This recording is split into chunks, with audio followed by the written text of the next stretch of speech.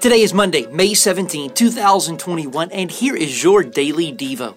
A common misconception is that the Old Testament is about works and the New Testament is about faith. But Paul offers a correction to that kind of thinking in Galatians chapter 3, verse 6.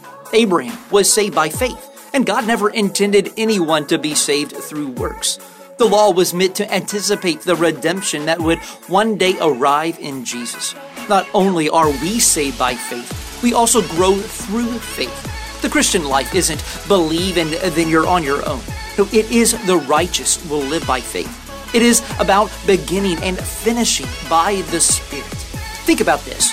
When you think about the Old Testament, do you think they were saved by works or faith?